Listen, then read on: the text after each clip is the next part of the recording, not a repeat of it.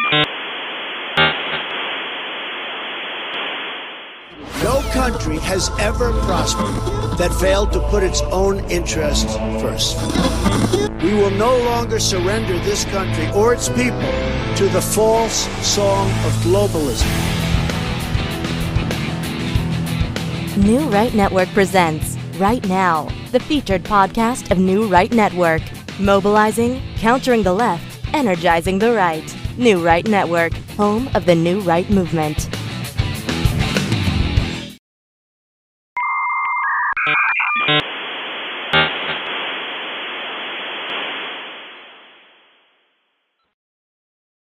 With me today is Heidi Schultz. Heidi is an attorney, and she's a massive Trump supporter, and Yes. also a immigration authority. And so, Heidi, thank you very much for joining us today. And let's find out more about you. Anything else you'd like to tell us, by the way? Tell the audience. Yes, I've been a international tax and immigration attorney for over 17 years. I'm a terrific MAGA supporter. I love what's going on right now because a lot of people don't even understand, why we even have immigration policy. And we have these two conflicting viewpoints. One that says, open the borders, let everyone in because we're such a compassionate, kind nation. And the other side that says, wait a second. How can we let everyone in when we can't even support the people that are here already? We don't know what they're going to be doing once they get here. We don't know what kind of people they are. We don't know what what jobs they're going to be taking. And we don't even know if they're criminals. So, I kind of wanted to go over what are immigrants, who are the immigrants that are coming, and why do we care about it? So if that's okay with you, Ryan. Let's get to it. What is an immigrant? So an immigrant, there are basically, there's a immigrant, non-immigrants, and then there are the undocumented immigrants.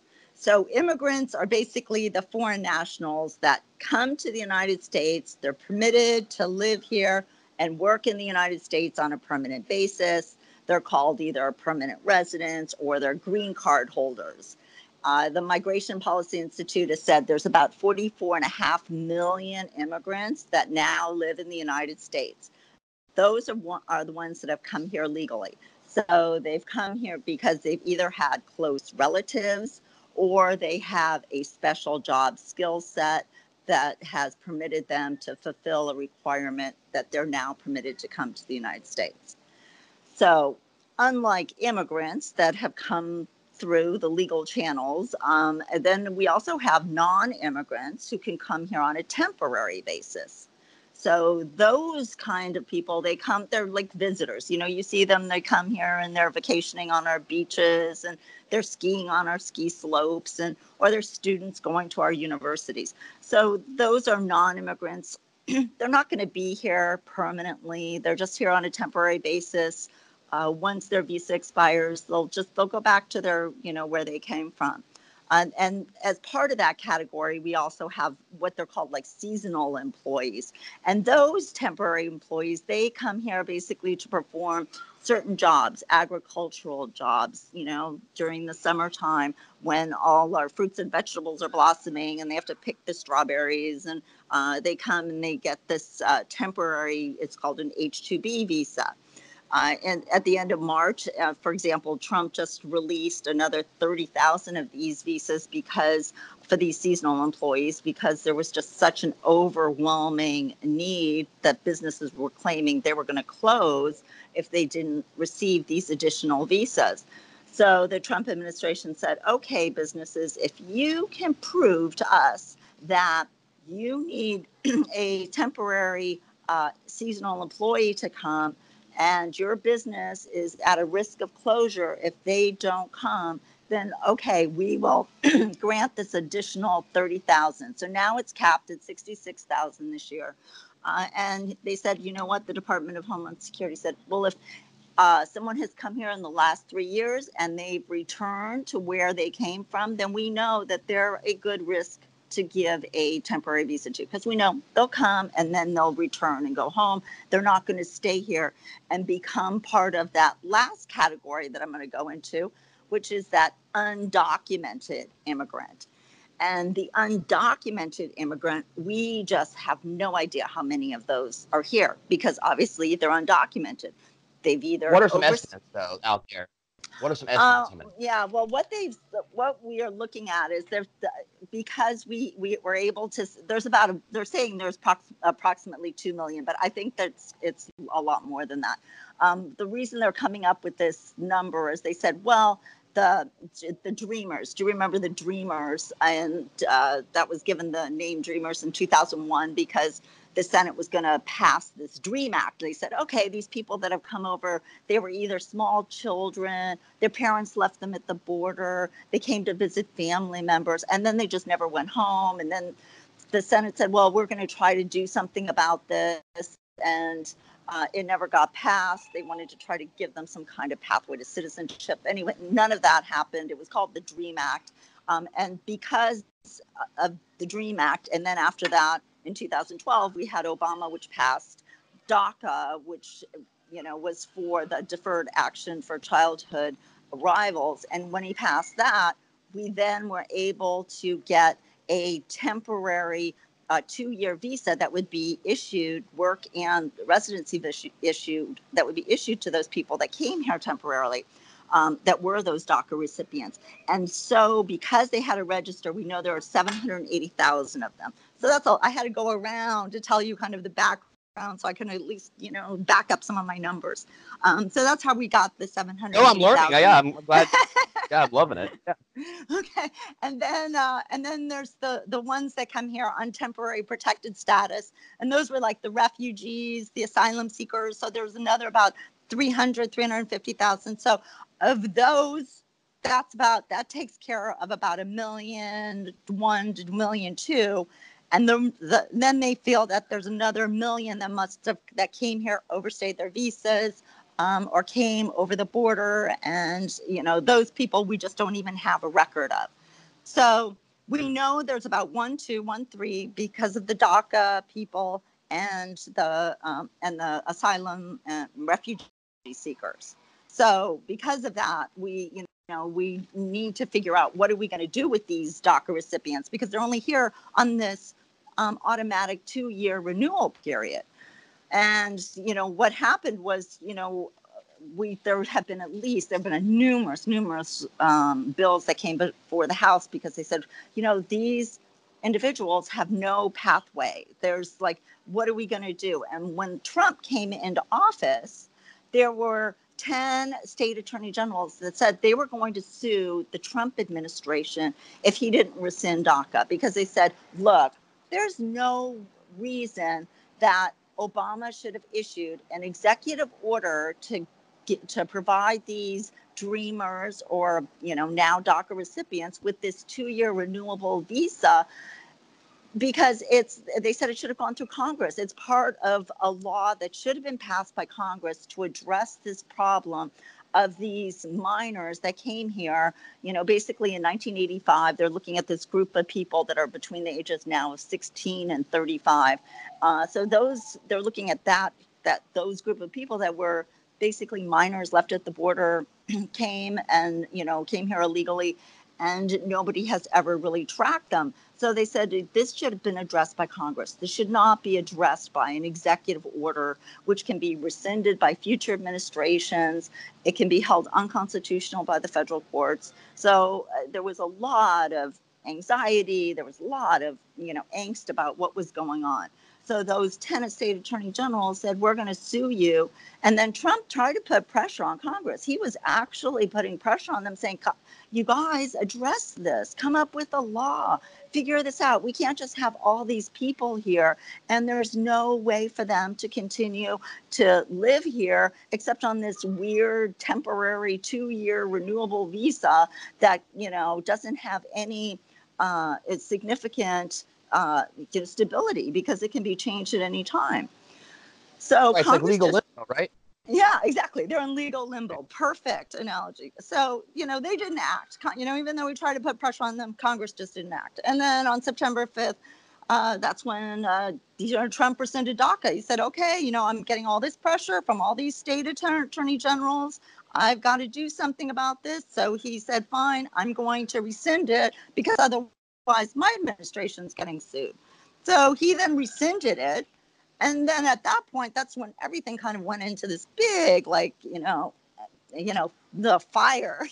Everybody's like fighting now. The Like, liberal meltdown that ensued. Exactly, a liberal meltdown. Like everyone's like, "Oh my God, what is going on? How dare he?" And it's like, and it was like, wait a second, he was between a rock and a hard place. Here he is saying, "We're threatening to sue you if you don't rescind it." Congress was not passing any law whatsoever. They didn't want to act. And there are all these, this like weird legal limbo, I'm going to use your term, where these DACA recipients weren't getting any, their issue wasn't being addressed. So since now Trump's, rescission, now we have, two district courts that enjoined and halted, the termination of DACA.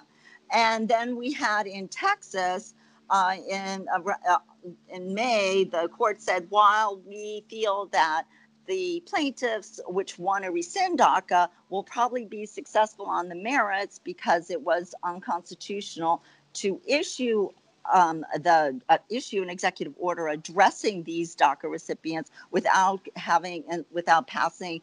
Going through Congress or going through the notice and comment provisions of the Administrative Act, then they said, but we feel like if we just rescind it, it's going to cause too much harm to everyone. So they just said, we're going to put this in limbo right now, and we're going to see if it gets, if now it's going to go up the chain of the court system and, finally get up to the Supreme Court. So there are two arguments. I'll just give you the arguments for keeping DACA that the 15 state attorney generals have said is they said that removing these people automatically, willy-nilly, without like giving them any, notice or hearing, just, pulling the plug and saying, go back or deporting you. First they're saying like a lot of these people have come here when they were children. So they've grown up, become accustomed to the U.S. lifestyle. They've gone to school here, and now deporting them, they might not even speak the language of the country that they originally came from. They say they pay taxes here. They say that they pay out-of-state tuition at the colleges, universities. They say that removing them would upset the workplace. It would damage their economies. And New York is saying it would cost New York $38 billion if we remove them over a 10-year period. So because they said it would just disrupt their state's statutory and regulatory interests. There are two legal issues that involve terminating DACA. The one is that it would basically be unconstitutional because it would violate the Fifth Amendment, which gives that basically these DACA recipients have provided all their information to the government in order for them to receive this temporary 2-year visa, and the government would be using that information to basically deport them.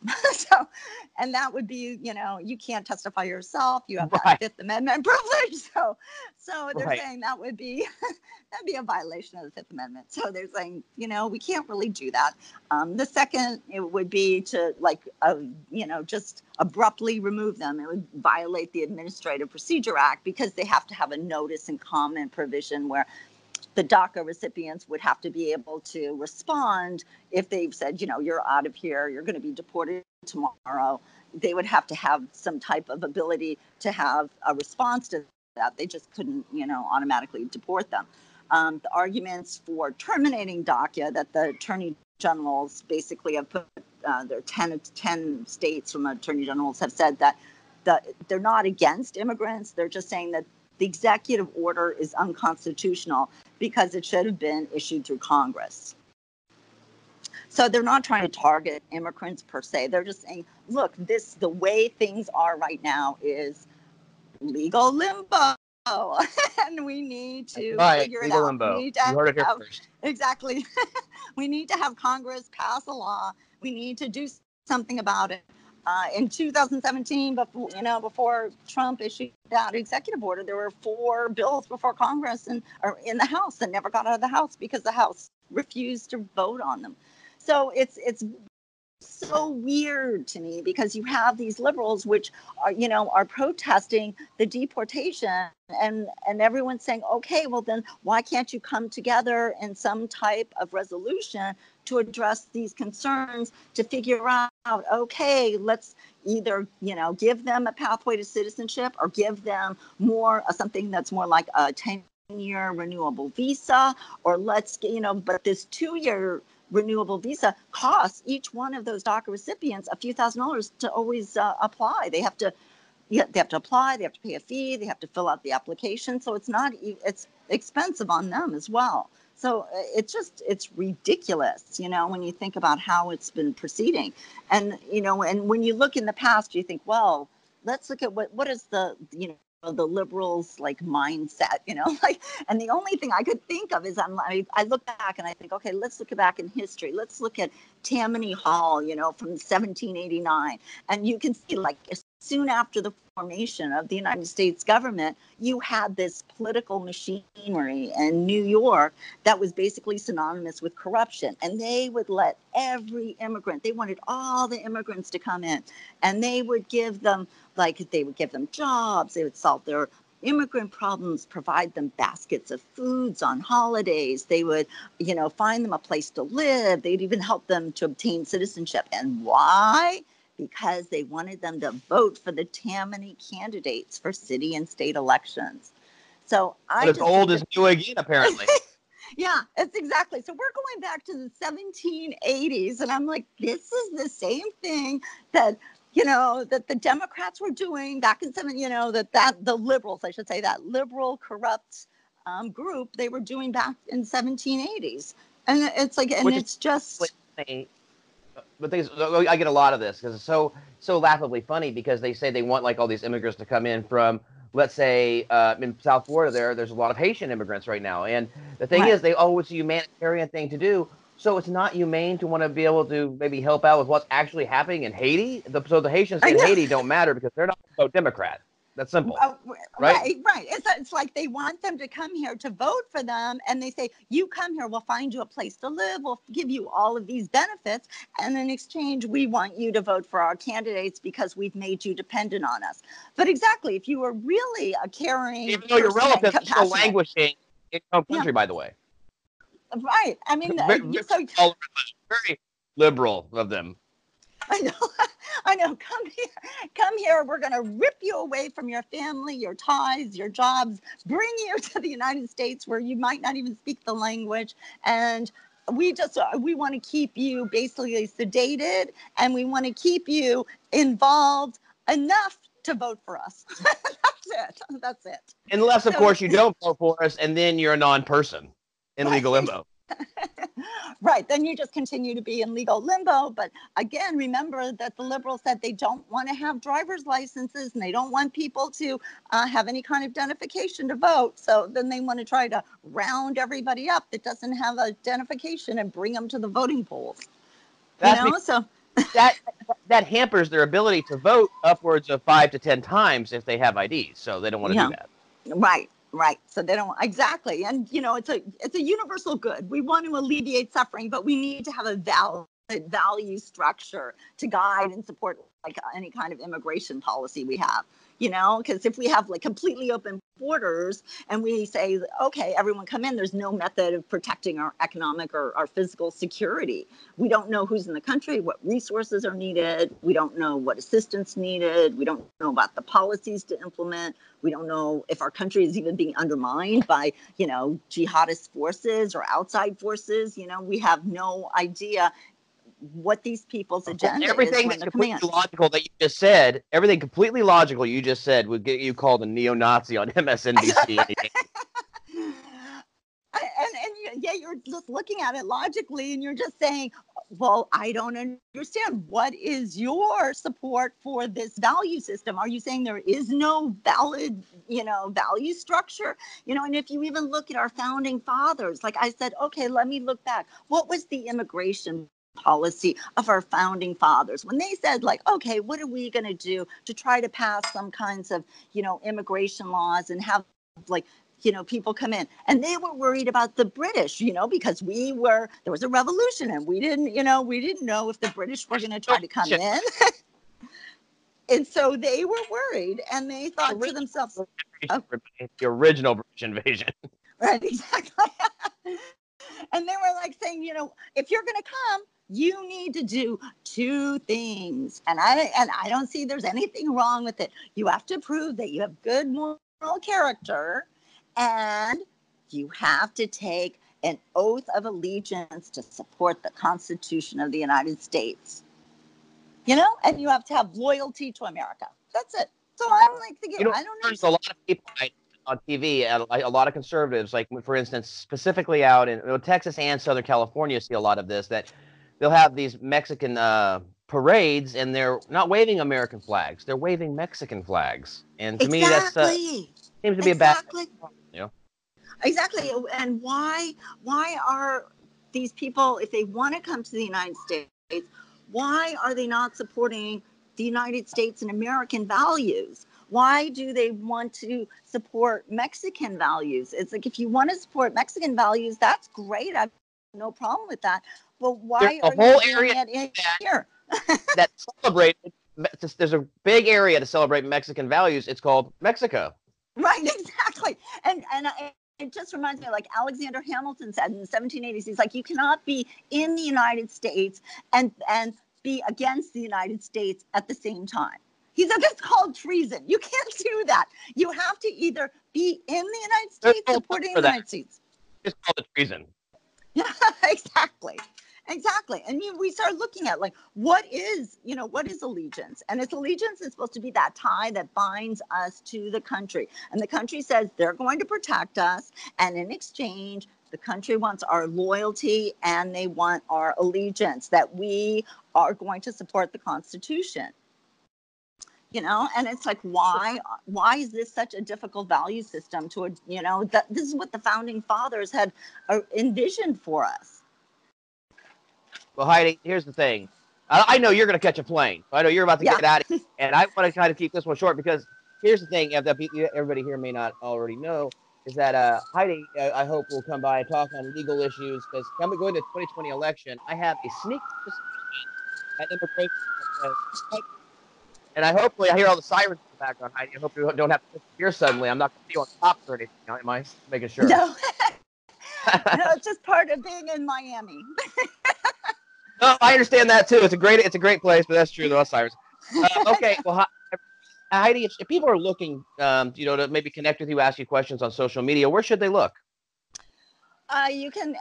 I'm on LinkedIn. You can also send me an email at Heidi@hscholzlaw.com. It's HSCHOLZ as in zebra. law.com, and I have a website, LinkedIn. I'm also on Twitter, Lawyer for Truth, if you want to follow me on Twitter. And like I said, I'm a big MAGA supporter, and I hope that we are able to get our immigration under control, and we start getting our policies under control. One of the things I think, Trump has just passed, which is really interesting, is he's reversing. We've had like 60. Sorry, I know you. I've got to go, and you have to go, but it used to be 65% of the permanent residents that were coming here and getting issued green card holders were people that had close family relationships. And now, Trump has just reversed that with his new policy and said, like, look, we want to have people that are, that have a special job skill set or have, a talent. So we're reversing it. So we're going to say 67% of the people that apply have to have a special job skill set, or, instead of having just close family relationships, because before it was just people coming because they had family members here. I agree with all that. Lawyer for Truth, Twitter, I believe. I always get social media mixed up because there's so many platforms. It seems like I deal with all these people.